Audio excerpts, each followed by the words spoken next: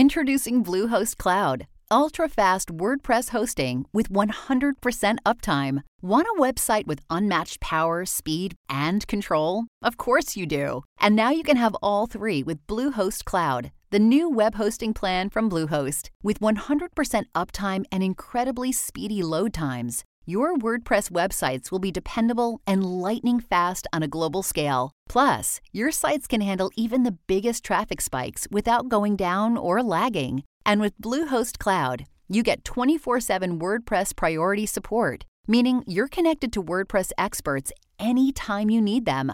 Not to mention, you automatically get daily backups and world-class security. So, what are you waiting for? Get Bluehost Cloud today by visiting Bluehost.com. That's Bluehost.com. You know, some people enjoy composing their own music, chord by chord, and others are happiest when they come across that one perfect song. Work is not a lot different than that. Whether you prefer building your own workflow or using a pre-made template, with Monday.com, you and the team can work in a way that's comfortable for everyone. Tap the banner to go to Monday.com and build your own amazing workflow, or find an awesome template. No judgment. I loved the idea of marriage young because I was not doing life alone. I knew I would be able to grow so much better through my life if I started with a very good partner. Do not expect to have incredible things before marriage in order for your marriage to be incredible. Dear young married couple, did you get married as just that, young? Are you a truly young married couple? Today, we get to talk with Therese about being a young married couple. And this podcast is really aimed at those that are thinking about getting married and the challenges of being a young married couple. Yeah, she really covers all things motherhood and marriage, but specifically young marriage. She got married at 19 and her husband was 20, much like Adam and I. I was 19, Adam was 21. Mm-hmm. And so we get to have this raw conversation about what it looks like to be married young and how we loved getting married young, but also the realities of that. Yes, being poor together, the challenges, and then having kids and the challenges they represent and the beauty they represent. Yes. I think one of the good takeaways that I got out of this and that you'll see toward the end, she really dives into what it looks like to pursue your husband and also pursue your children. Yes, I loved the practical tip she gave toward the end called what she calls couch time. And listen to that. It's super practical. I love the rules surrounding that idea. And I think you will too. Okay, and a little bit more about Sarah. She is a YouTuber and Instagrammer, but most importantly, she is a daughter of God and a wife and mother of 5 and still in her 20s. So she's best known for talking about marriage, motherhood, and minimalism, and she's here to talk about all of that with us today. So put your earbuds in and let's have a conversation. Welcome, Sarah, to the podcast. Thanks so much for being with us today. Oh, I'm excited. And I'm so excited to meet you guys. Like, I really am. I love your podcast. I was listening to the one where I forget her name, but she was unpacking the Song of Solomon. And I was like, oh, yes. It's phenomenal to me. So that was such a good listen. Oh, that was a good one for sure. Yeah. Mm-hmm. Well, we are honored to have you with us. You have imparted so much wisdom to young women and families throughout the years. You've been on YouTube, social media for a long time, since you were a teenager, and sharing your story and your journey. And so we're excited to hear some of that today. Oh yeah, it's going to be raw. And I said, don't let me ramble because there's so much to say, right? Like when you're talking about your life, when someone just is like, let's talk about your life, there's so much to talk about. That's true. Yeah. So I'll stick to the points, but I'm really excited to talk. Aw, you'll do awesome. Oh, we're going to have a good time. I think what really stands out to me is, you know, the reach that you have and how long you've been doing it through, you know, doing it single and then married and then, you know, this, you know, all these things. Now 5 children. Yeah, now 5 kids. And I'm really curious. I want to hear your story. So that'll probably be first. But then how do you manage the load. There you go. Okay, so let's rewind back. Start with wherever makes sense to start for your story. Okay. Well, let's start at baby Sarah. So I was born into a very new Christian family. When my mom and dad first got married, they were both non-believers and had a wild marriage. So it took them about 9 or 10 years to actually start having kids because they were both just going through some crazy stuff as non-believers. My mom became a believer kind of during that period. And then she was working with my dad. It was crazy. They had my 2 brothers. And then I think it was like a week or so before I was born, my dad came to knowing faith in Christ. So I was born into this sudden, that new faith, like that burst of new faith family. And I always had Christian parents raising me. I was raised in the church, multiple churches, because there was a lot of things that was just kind of going through churches in the early 2000s.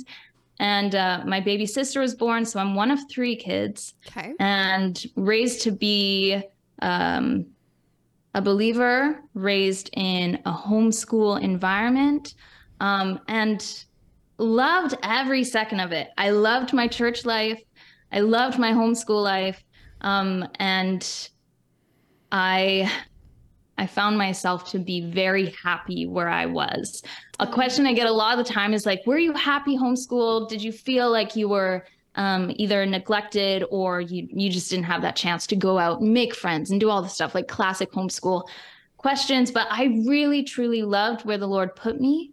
I think around the age of 15, that was the point where I really came to saving grace in Jesus. I was going through just a time of, I could say, like, my body was changing, and I found friendships really hard to navigate. And I started liking guys, and all this crazy stuff was happening. But it was 15 years old, and I thought at that time, if my family and everyone I knew denied Jesus, praise God, I wouldn't. And that's when I went, wow, I'm a child of God. And I still remember that and feel that, and I get emotional over it because it was just such a great moment for a shy, anxious 15-year-old Sarah to know of her Heavenly Father.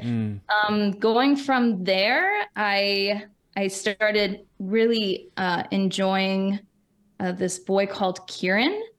He went to our church. I knew him for years. I knew he existed. He didn't know I existed because I was shy. I was a homebody. But I liked him. I thought he was interesting. I like how you said it the first time. I started to enjoy this boy. I noticed that too.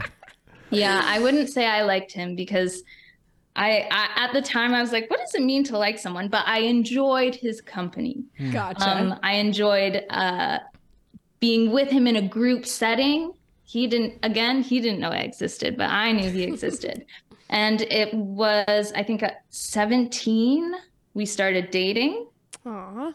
How was that for your family? Like, were you close to your parents and able to open up to them about this boy you were enjoying and then liking and wanting to date? No, I'm a huge journaler. So the feelings that I feel go into my journal. And you could also say at the time I was quite secretive. I'm an older sister. So I like control and secrecy, and I still can sometimes struggle with that. I really can. I can still struggle with that. So if I was going to open up to anything or anyone, it was God and it was my journal. So, and it's not that I didn't have a good relationship with my parents, but that was just my attitude. I had a younger sister, Rachel. She's younger than me, but I mean, most people think she's older. She's a year younger than me. So if I was going to share with an actual human being, it would have been her. And I did. And she knew, like, oh, you like Kieran and stuff. But I wasn't open in sharing it too much with my parents because I didn't want them to be involved. If I was going to like Kieran, it was because I did. And it had nothing to do with him. But they later told me how much they liked Kieran. And I remember thinking, like, oh, darn it. Like, I really just wanted this affection to come from me. But they loved Kieran. They loved Kieran's family. Kieran talked to my dad when I was, 17.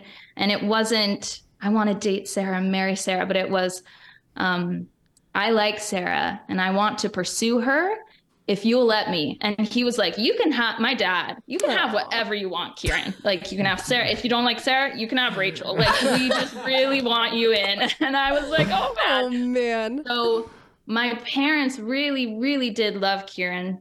They loved that they were able to watch him grow as a Christian man in the church. There was security in that. There was knowledge in who his family was. Like, there was this sense of peace with Kieran. That's awesome. That I guess a lot of other men couldn't bring to my parents. Do you think that confidence from your parents helped you feel confident in getting married so young? No. I think for maybe some people, but I'm someone, I really know what I like. I'm hugely driven by what I like, and also in the case that it is aligned with the word of God. Right. So I looked at Kieran as, you love Jesus. You're a normal churchgoer Bible study guy.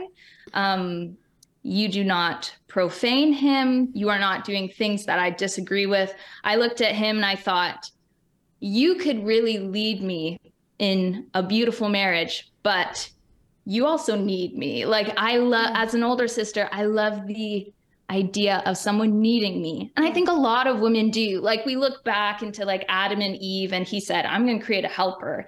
And another word for that, like another idea of that, is a strengthener. And in my heart, I'm always just like, I want to strengthen this guy. So I looked at him and thought, you're kind of needy, and I like it because I want to help you. And he looked at me and thought, you need a little bit of guidance and some humbling. I'm going to help you. So love that.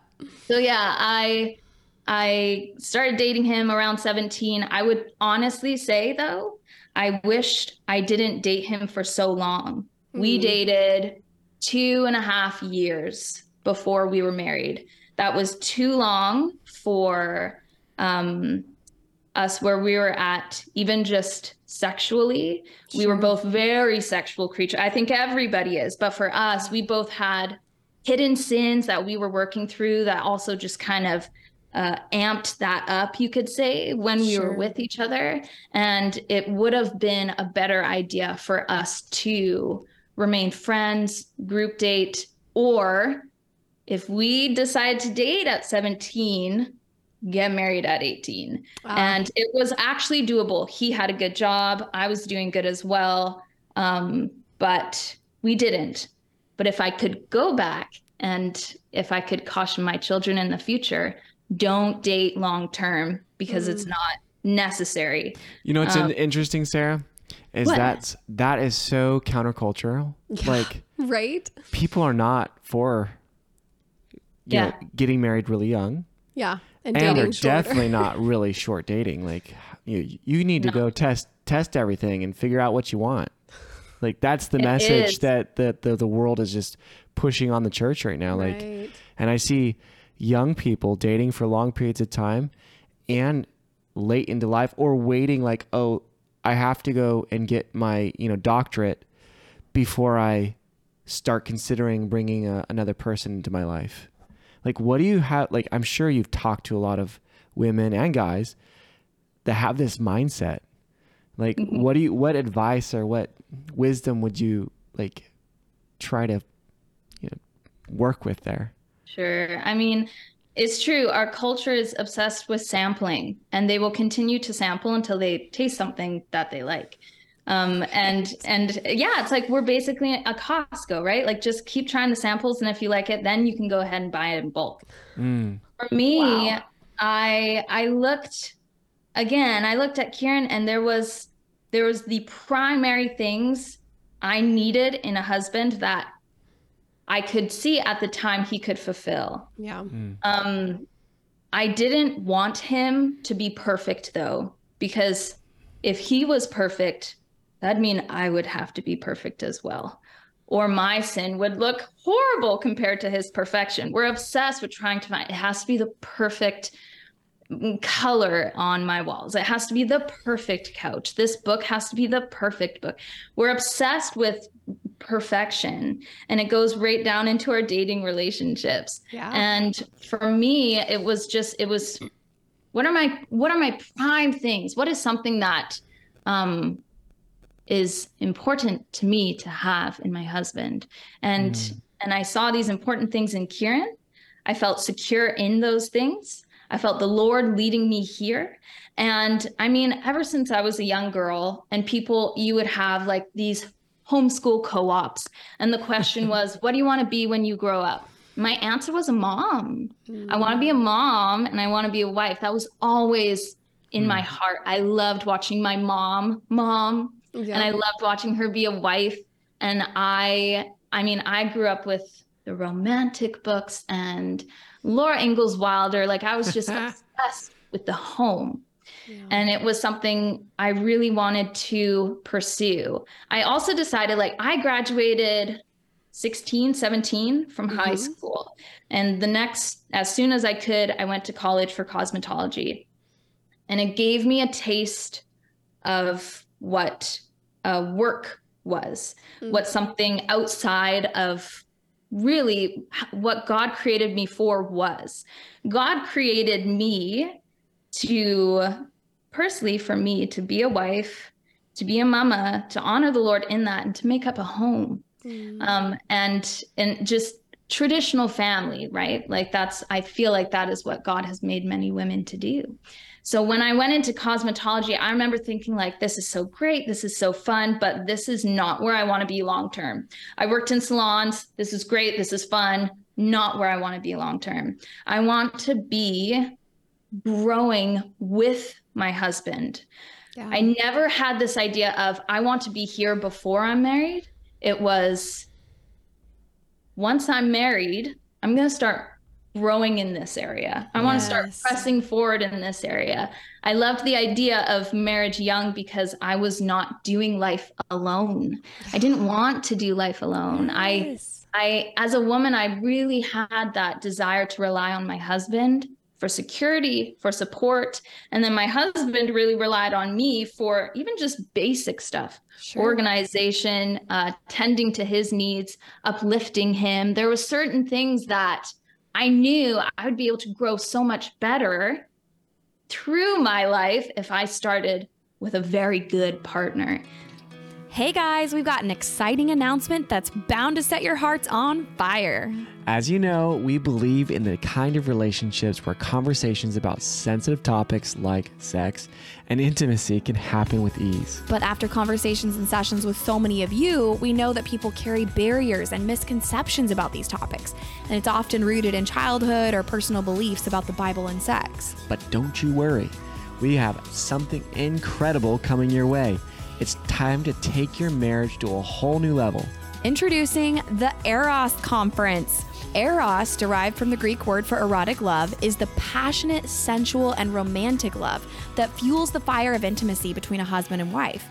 It's the kind of love that intensifies with selflessness and diminishes with selfishness. It's a love that reflects our Creator. God uses marriage and sexuality as a parallel to demonstrate his love to the church.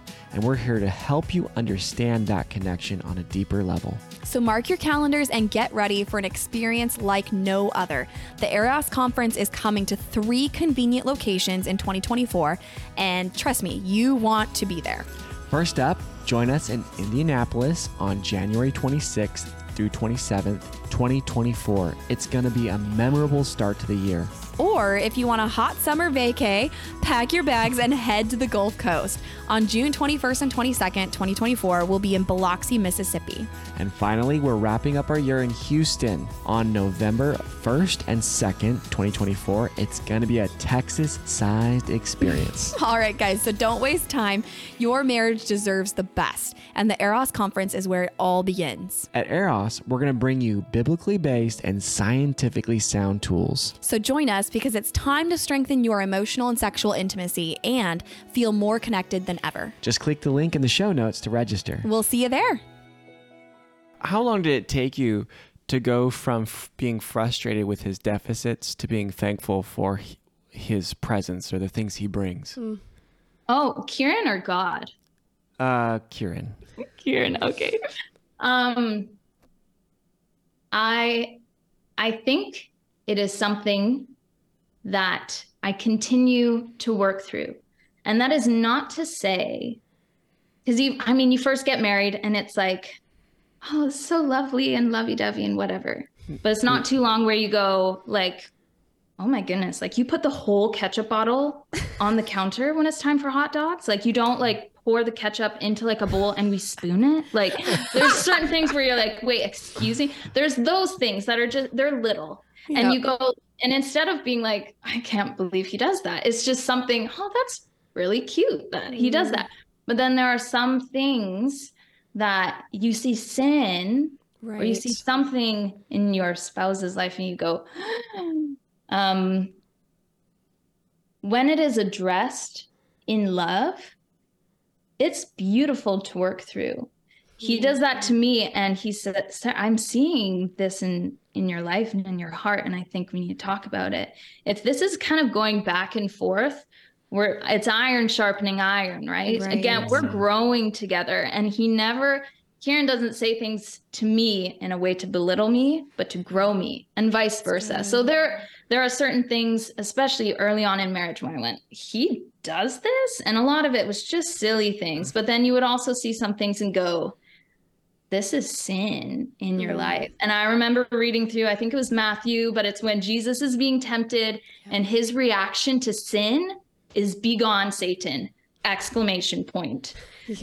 And that was how we needed to look at each other. If there is something that you're not pulling through, or I'm seeing sin here, be gone. And let's talk about this. Good.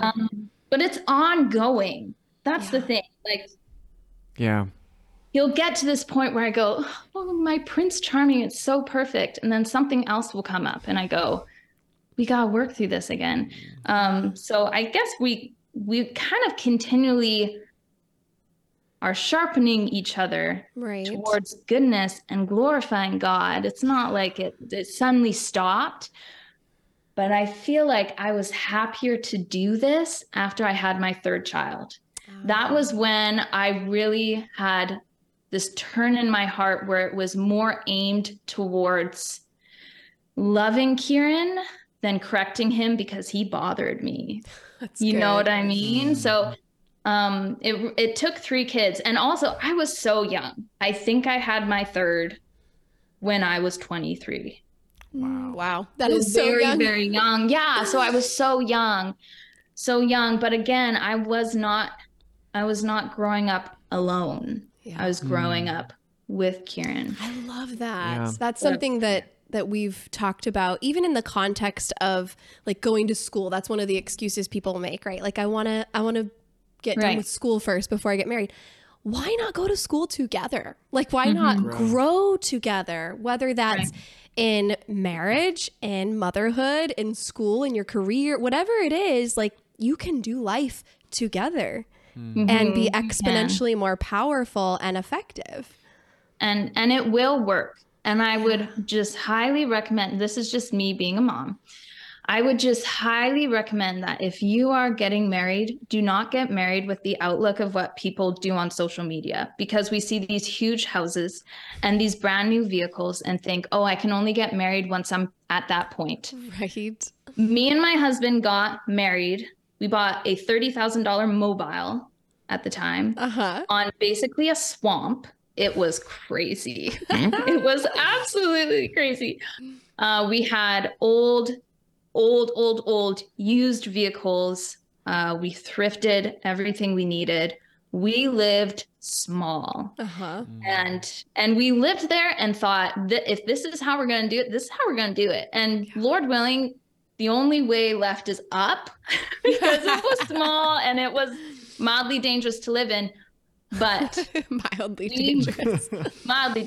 But we made it work, and we ended up having 3 kids in that mobile. Oh wow. Having to move our queen size bed into the kitchen because there wasn't enough room for all of us. There wasn't, I could sit on the end of my bed and touch the fridge. That's where we were.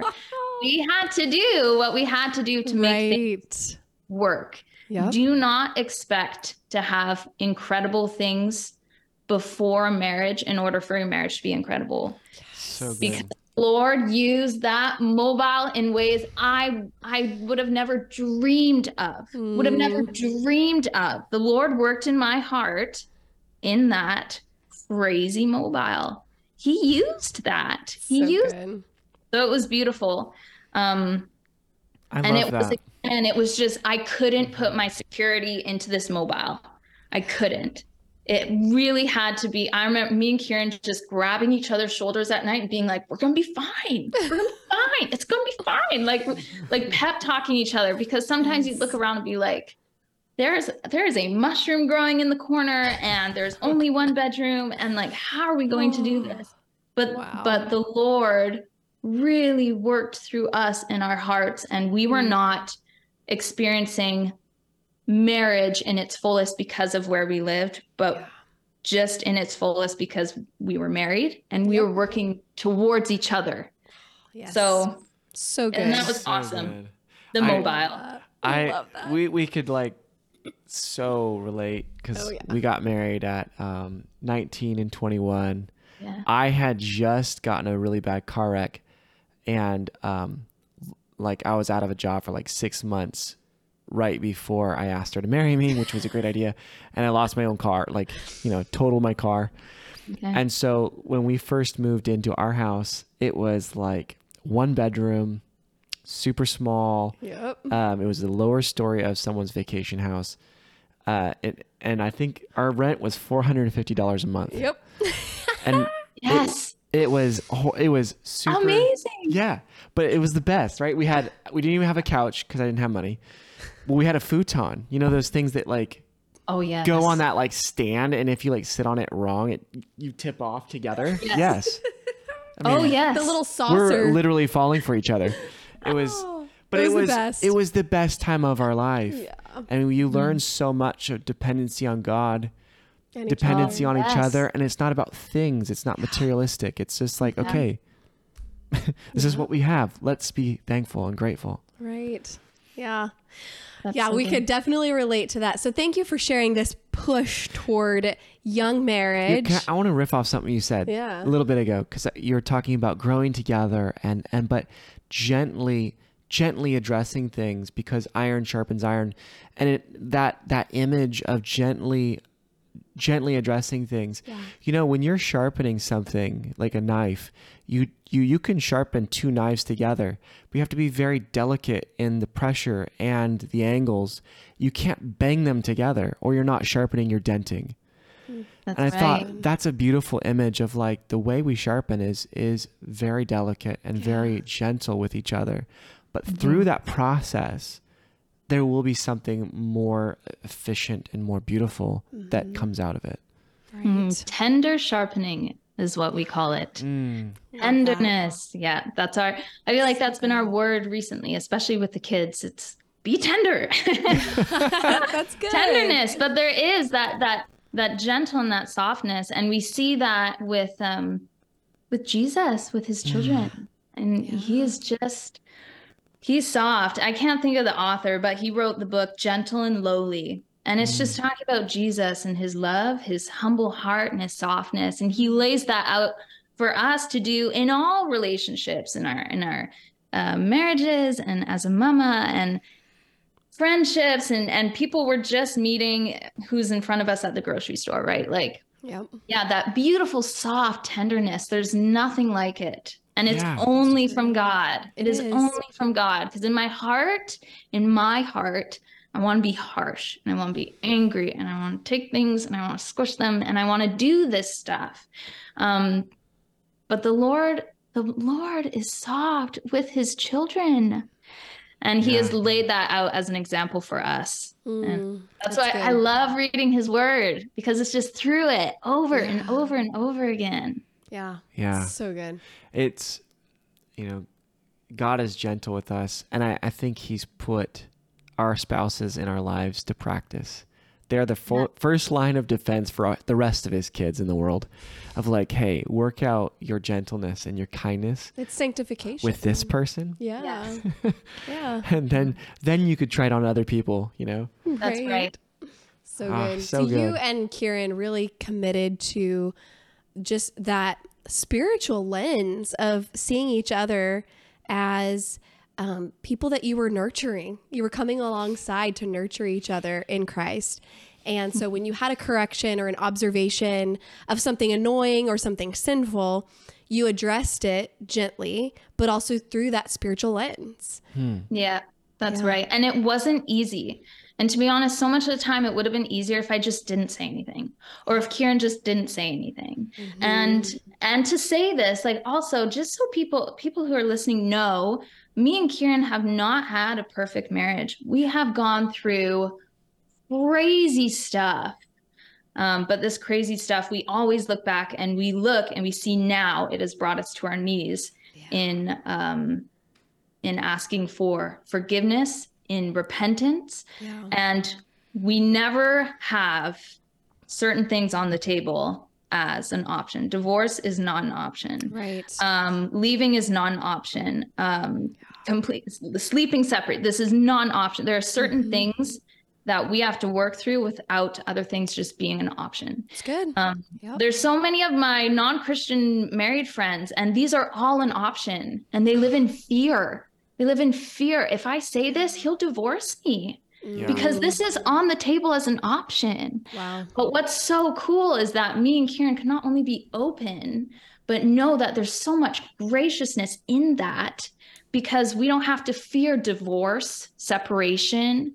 We will have to deal with hurt. And we'll have to deal with loneliness and that burden feeling of just like, oh, this situation sucks. But because we both love Jesus, we are pointed back to each other. We are pointed back to his word, and we are brought to our knees in prayer. Like, what a beautiful thing to do. So when I see my non-Christian friends go through crazy stuff, it is not iron sharpening iron. They're denting each other, right? They're mad. But for me and Kieran, it's so tender. It's so soft. I loved that, Adam. I loved that idea of just those blades just soft on each other. Because if they're not, it won't work. Right. See, I'm rambling. I told you guys. I would just. No, it's so good. That's Love good. conversations like this. Okay, so Sarah, you're good about not avoiding the taboos. You like to tackle them. And we have a lot of taboos in the church. And one of those is sexuality. Talk a little bit about how having 5 kids now, how recently did you have your 5th child? Oh, he's almost a year. Okay. Wow. So having 5 children that are, how old? Give us the oldest. Is All right, I got a 7-year-old, an almost 6-year-old, an almost 5-year-old, a 2-year-old, and an almost 1-year-old. Okay. So 5 kids that are 7 and under. Talk to us about how that impacts your sex life and how maybe your sex life has changed over the years. Yes, it has changed for the better, for the better. The kids now are kind of like what our mobile was. Like, it was just that thing that was in the way, and we're grabbing each other's shoulders being like, it's gonna be fine. I love that image. Now these kids will just be everywhere, and Kieran grabs my shoulder. He's like, it's gonna be fine. And I'm like, I know. And I think we're gonna adopt that, Sarah. Yes. It's gonna be fine. Fabulous. And it makes you laugh, though. It makes you, and we giggle about it. And we love being parents, but having kids has done a few things for us in our sex lives. Firstly, it has made us be very creative because, again, they're everywhere. Like, and the more you have, the more they spread out. Like, it's just what they do.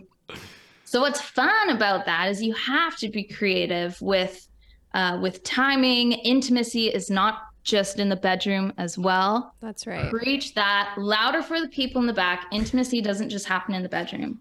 Intimacy happens in your day-to-day life, doing your day-to-day normal stuff. That was something that was really huge for me and Kieran when we figured that out. Probably, how many kids do we have until we figured that out? And we realized our intimacy and that part of our lives was growing and shaping more when we were actually not in the bedroom. Not to say that intimacy with your husband or spouse or whatever in the bedroom is wrong. Right. But if that is the only thing fueling your marriage, it's not. You're actually pulling yourself back from so many other opportunities. Right. So that's one thing. Another thing is that having these kids has made us see sex and intimacy as something more than just physically being together, like, and emotionally being together. And I think the childbearing years can be very difficult, but it showed me how God really used intimacy for so much more than just one purpose, two purposes. It's kind of like a fan. Like, I always see those Chinese fans that I thrift for my kids, and you see it as a stick, but then when you open it up, there's so much more to it. And then it actually has use. And I think about that with intimacy. If you're using intimacy just with a closed fan, or it's kind of open a little bit, cool. But when you really open up intimacy and it becomes emotional, mental, conversation, physical, spiritual, you get this huge fan and you're able to use it properly. And I think it has made me realize how well intimacy works between a man and a woman, AKA how God meant it to be. That's right. And I've been someone who's hugely struggled with my identity. I went through a time, 15, 16, 17, where I grew up in purity culture. So guys were freaky. Guys were sexual creatures. All they wanted was my body. I didn't like that. I actually found security in Kieran because he didn't act like that. He was going through a lot of stuff. A lot of young guys do, but he did not display it in a way which so many other men did. So, but I could look at him and I went, I think I feel safe with you. I think I like your attitude, and I think you would take care of me. But I grew up in purity culture, and I really struggled with men because purity culture painted men as being the problem. And then also my body helped to feed that. So I can't say I had problems with my body because I was an older sister and I liked myself a lot. But I could say that I feared men in a lot of ways, in a way that I didn't fear women. So there was a pull towards women. And that was just after I came to faith in God. And I went, oh, like, this is my first huge hit. And I'm in my body, I'm reading my word, and I am freaked out by men, and I'm feeling secure in the presence of women. And that's not something I ever talk about a bunch because it's kind of weird. It's weird to talk about, but purity culture kind of did that for me. Well, and that's reality for a lot of young women, even just that questioning phase. They may have met their husband and now they're in a healthy marriage, but maybe they still deal with some condemnation from the questioning or the experimenting as a teen. Right. And so maybe you could speak to those women who are like, I relate with that. Yeah. And which there are a lot.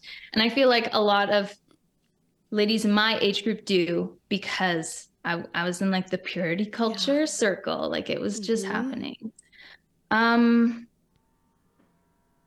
Reading the word was huge.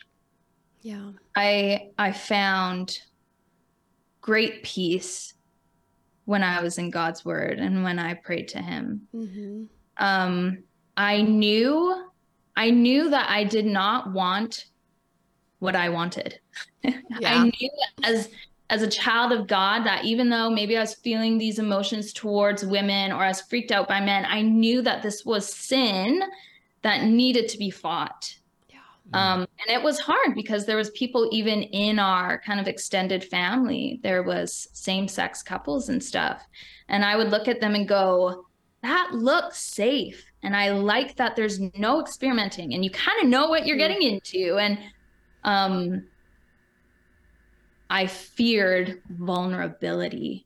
Right. So I would encourage doing research and talking to people.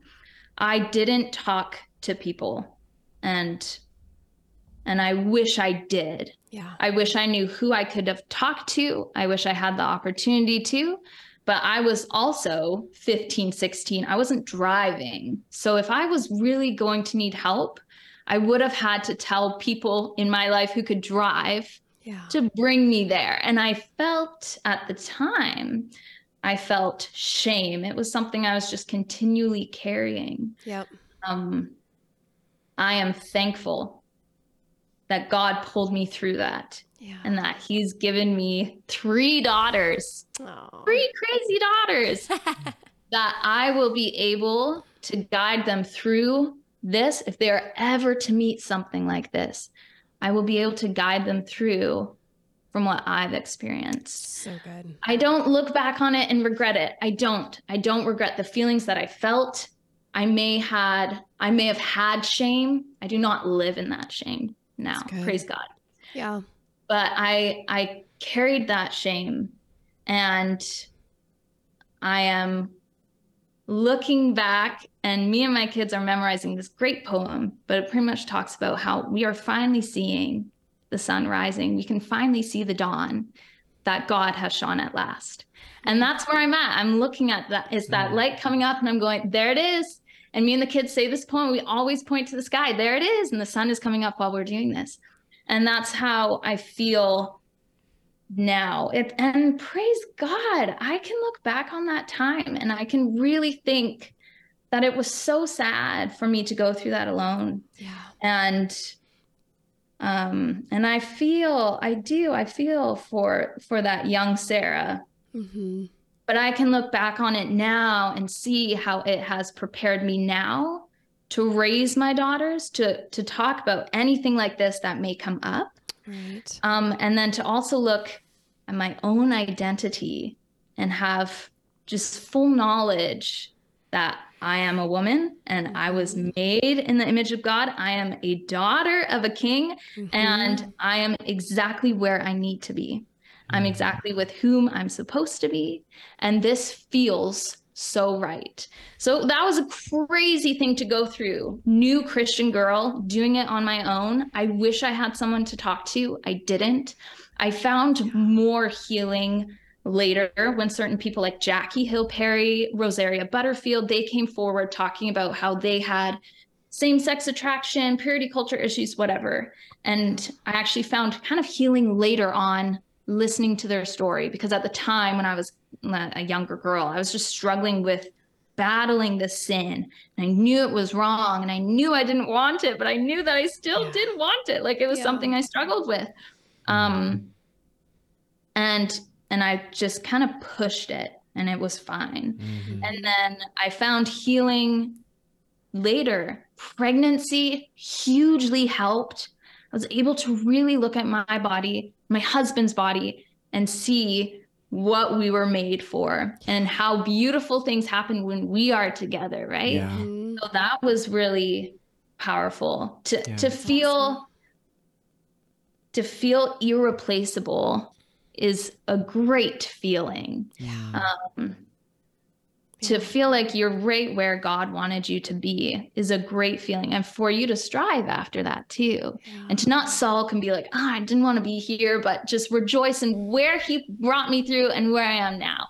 Yes. So good. So, Yeah. I think that even people listening may have never felt those feelings, but from counselors who work with hundreds of people, that's more common than people think. Oh, yeah. Those questions, just because we don't trumpet them. And it's very difficult for some people to be vulnerable, like you were talking about. totally. I mean, I resonate with so many things that you said. Like I was one of 5. I was the oldest of 5. So yeah, and homeschooled. So I get a lot of that. And I think I loved so many aspects of it. There are definitely some things that I wish were maybe different, but vulnerability was difficult for me the same way. Like I wrote a lot, but it's difficult, I think, that was, I don't know why, maybe. I was just thinking about, is that because of my homeschooling? I don't know. I had tons of friends, but I didn't learn vulnerability until later on in my life as well. Mm-hmm. But unanswered, or I should think, deep, shameful questions, or they could be shame. I held them as shame. If not talked about with community, becomes heavy. Yeah. And so find people that you love, and I guarantee you, it won't be as heavy after the conversation. And I always tell people too, just reverse the conversation. So act like someone came to you with those heavy thoughts. Would you repulse them? Would you throw them away? Or would you see them in a different light and say, I respect you. I value you. Thank you for opening up to me. Right. And then how fast would you reciprocate? Almost always I hear people say, oh, of course I would love to open up, or have someone open up to me, because that would give me the green light, because that was courageous. Yeah. So, and I would even plant it into the hearts of people. And this is something I've been trying to do, but it's hard because I'm still young. But I love, there are certain ladies in our church that will seek out women. And because so much of the time it's hard for women who are really struggling, it's hard for them to seek people out. They're already emotionally drained and they're ashamed. But it really just takes one woman or one man to come to a brother or sister in Christ and go, how can I pray for you? And that is going to open up so much. So I'm still young though. Like if I came to someone, they'd be like, what? Like, because I'm still younger. Like there are some very young girls that I've been able to talk to at church. Good. And that's great. But I'm really meaning, like, if I'm a 15-year-old girl, if someone that was in their 30s or 40s came to me and said, can I help you? Can I pray for you? Yeah. That would have hugely changed my entire situation. Right. Yeah. Right. Well, and I would encourage you, Sarah, even in your late 20s, you have a lot of wisdom and experience with and marriage respect. And motherhood. And yeah, you've mentored people that you don't even know. I think you're pretty qualified I would to say mentor someone don't in despise person. your youth. Yeah. Yes. No, that's good, Adam. Just to quote a really wise person that... Yeah. Good. But do you find, like, okay, so for me, I felt vulnerable, like what you said, Adam, because I had unanswered questions. Yeah. And I remember as clear as glass, I remember asking certain people in my life these questions, and the answer was, we've already talked about that. Apparently I didn't remember because I was so young. Or you don't need to talk about that yet. That's something we don't have to talk about. So now I'm in a position where I feel vulnerable because I have questions that are unanswered. Mm-hmm. And I am also easily able to Google anything I want. Yep. It is so much safer for me to come to someone that I know and love and ask them a question and for them to answer it than for me to go onto Google and find things I shouldn't find and find things that I do like that. Why do I like this? And a lot of it, I was just curious. Right. I just want to know. And even before, this was so sad. 2 weeks before I got married, I realized I did not know how sex went. Now I'm 19, so I'm still young. But like at this point, I would have loved to know how sex went. Didn't know how sex went.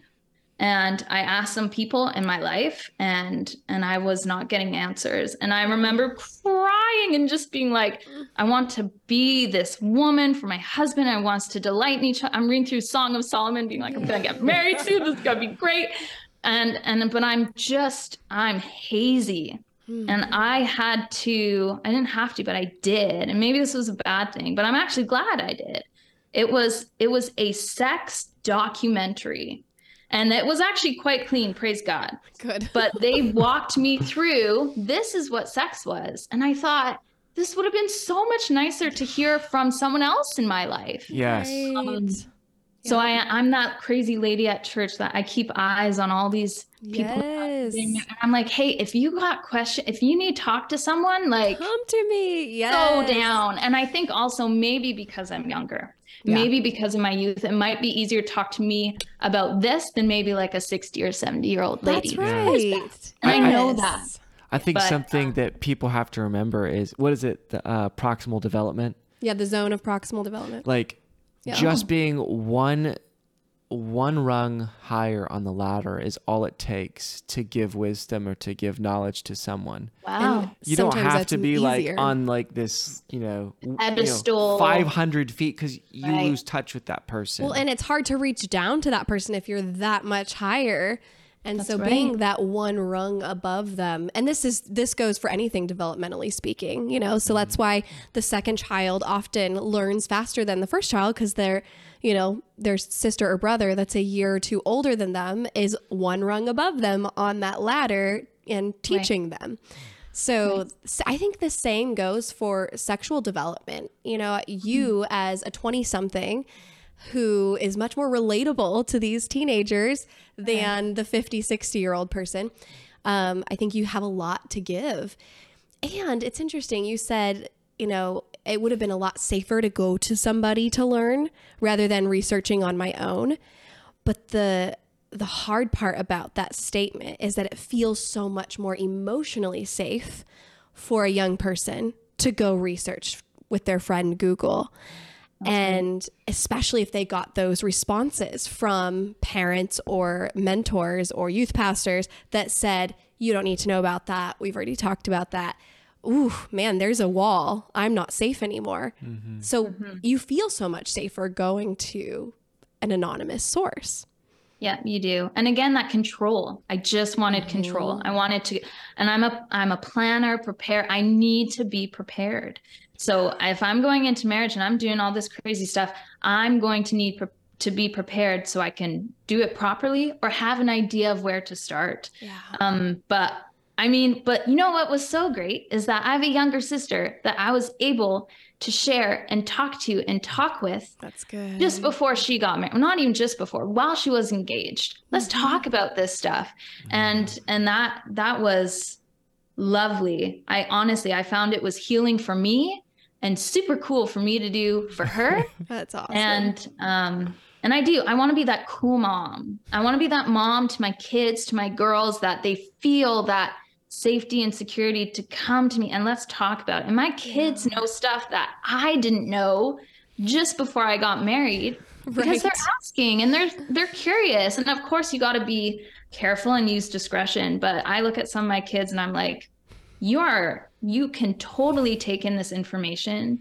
You don't have to fully understand it, but there is a plus to a child having their curiosity fully satisfied. Yes. Because otherwise they're going to be going other places. Well, they'll go to their friends. That's right. I want them Google. to come here. Or Google. I want them to be safe. I want them to be safe here. And this is literally a lifelong pursuit. I'm constantly pursuing my kids. Yes. In a very different way than I'm pursuing my husband. But I want to be safe for my kids. That is a huge desire for me. And I have to make sure that's not selfish. I don't want my kids to come to me because I don't want my kids to think, wow, mom is so great. She knows everything. I want them to just have peace and safety with me. That is a huge goal of mine. Yeah. All right. Good. Last question before our closing question. So you mentioned the pursuit of your kids in a different way than you pursue your husband.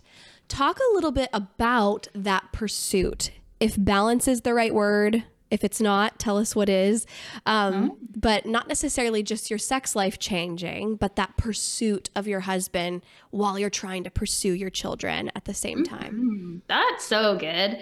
One of the best things I can actually do for my kids is reassure them that my marriage is doing very well. Kids scientifically are so much healthier. They do better in every area of their life, from school to sleep, if they know mama and papa love each other and are together. This is their cornerstone. And they will know. They'll know if something is wrong. Your kids will know it sometimes even before you do. And they'll go, something's wrong, mom, dad, something's going on. So what I realized is my pursuit of my children actually really starts with my pursuit of my husband. One of the coolest things that I do, that me and Kieran do during the day, and it's different for everybody. When Kieran worked, like his 5 to 9, not 9 to 5, 5 to 9 job. This was more difficult. But what I do and what Kieran does is every day we have something and it's called couch time. It's what my parents did. And when me and Kieran are having couch time, the kids are allowed to be present. They're allowed to be here. They're not allowed to be too loud. They have to be respectful. They cannot touch me or Kieran. They cannot talk to me and Kieran. They are allowed to observe if they like, but this is the time where me and Kieran are sitting together and talking.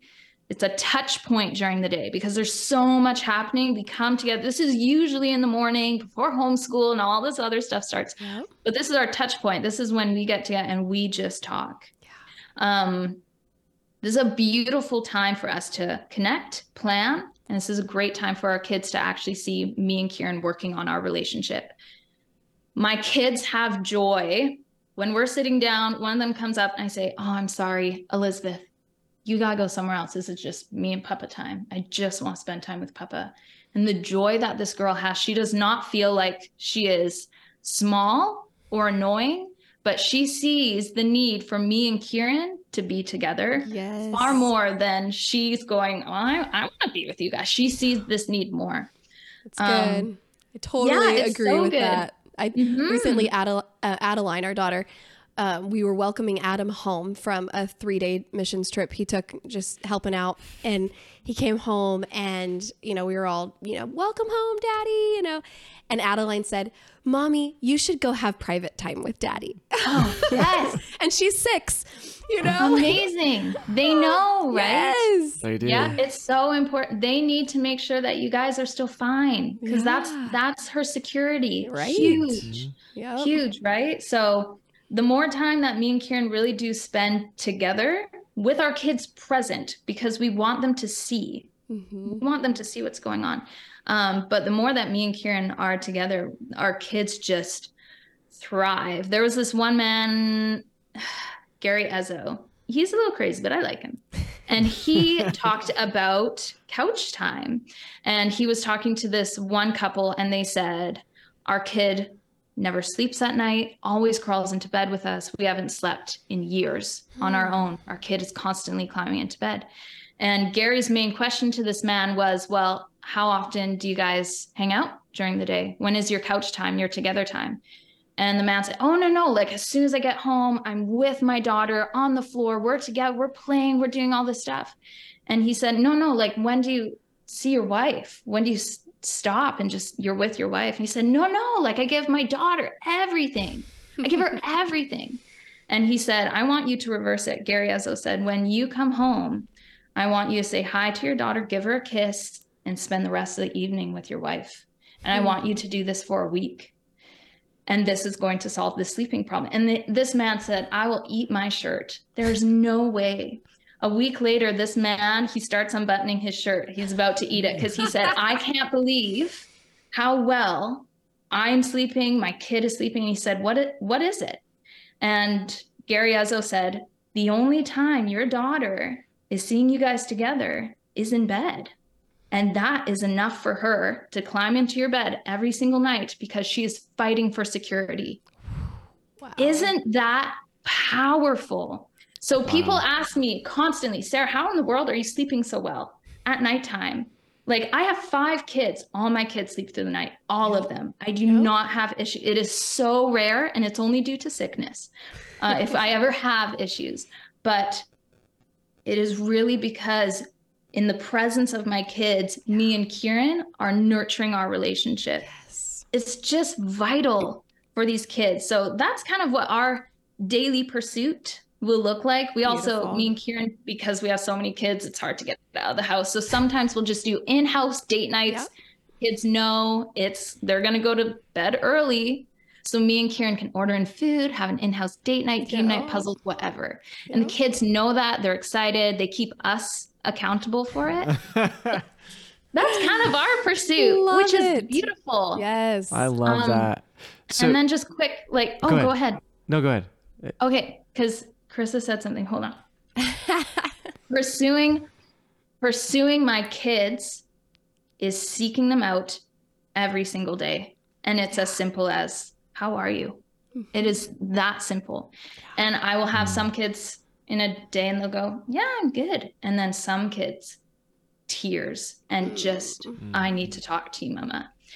I love seeking out my kids, including my baby, who's like not even one, but I love seeking them out because they want to know that I want to make sure they're fine. Yeah. They want to be sought out. One of the coolest things about the sheep getting lost is that the sheep is not looking for its shepherd. This sheep, no, the shepherd is looking for the sheep. Right. That is what he's doing. Yep. So, and it's not like, oh, I got time, I'm going to look for my sheep. I'm going to leave these 99 sheep so I can just find this one. So for me, it's like, I have to leave homeschool, dishes, errands, all this stuff, because I just need to find this one. So the most beautiful way I have been able to pursue my kids is just actively seek them out every single day. So it can honestly sometimes take a minute. Sometimes I find us in a half an hour crying session and I'm like, we are just in tears right now. Like there was so much that needed to be dealt with. And if you're finding it hard to seek out your kids, because I know how hard it can be, we have something that's just called the stool system. In every single room in our house, there's a stool, there's a bench, and you are welcome to, if I'm making food, please come up on the stool and join me, because you're welcome here. We have it in the bathrooms, the kitchen, we have it in the living room, everywhere. Love it. Because we just constantly, you're so welcome here. You're so invited. And that's kind of how I balance that. That's good. It's not perfect, but it's beautiful and it works great. And sometimes you're going to go, oh, it's been a day and I haven't sought anyone out and I haven't had couch time and whatever. But his mercies are new. That's right. Every single morning. You try it again. You try it again. That's so good. Well, people remember that. Yes, such practical wisdom. So how can people find you, Sarah? Oh, yeah. I'm kind of sprinkled everywhere. I'm Sarah Therese Co. on Instagram, as well as on YouTube. On YouTube, so that this is kind of newer. I started a new YouTube channel in June. It is a channel that is so simple. I wanted to make something that was not taking away from my time as a mama. So it's basically me filming what I'm up to as a homemaker. It's hugely food related because food is so important to me. Uh-huh. And my kids. So that's there up on YouTube. And I'm starting to make a website in the new year. Great. Fully brand new. It's all the bells and whistles. I don't understand how it works, but I've hired someone who does. Great. Beautiful. Yeah. Okay. Yeah. Well, we will link your Instagram and your YouTube in the show notes so folks can go find your resources. And as we close, we're going to ask you the question we ask everybody on our podcast, and that is rewind back to your first couple of years of marriage. What advice do you wish you would have received? And fill in the blank, dear young married couple. The advice I wish I would have received.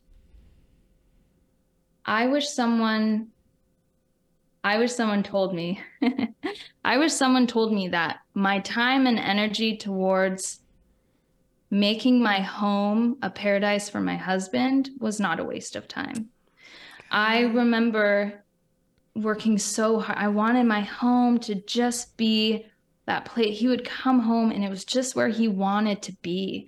I had fear from all these ladies in my life going, oh, like my husband comes home and he's just annoying. And I hear from the husbands, I get home and I'm just stressed. And I remember praying and being like, Lord, give me the tools so I may use them to make my home a paradise for my husband as soon as he comes home.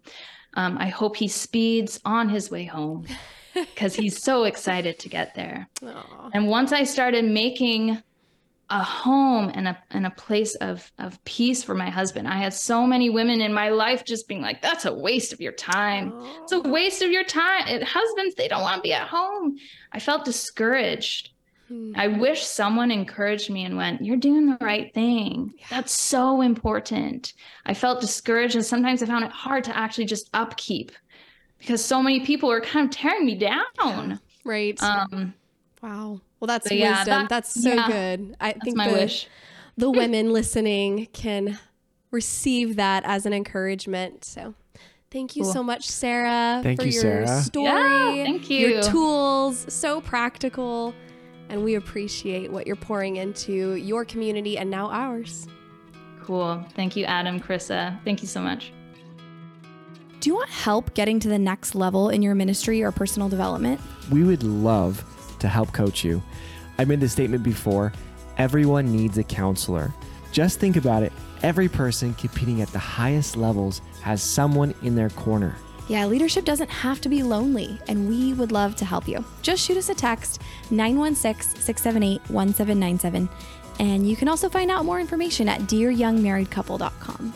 P.S. You don't have to be married to get some help, so just reach out, contact us. We'd love to walk alongside you.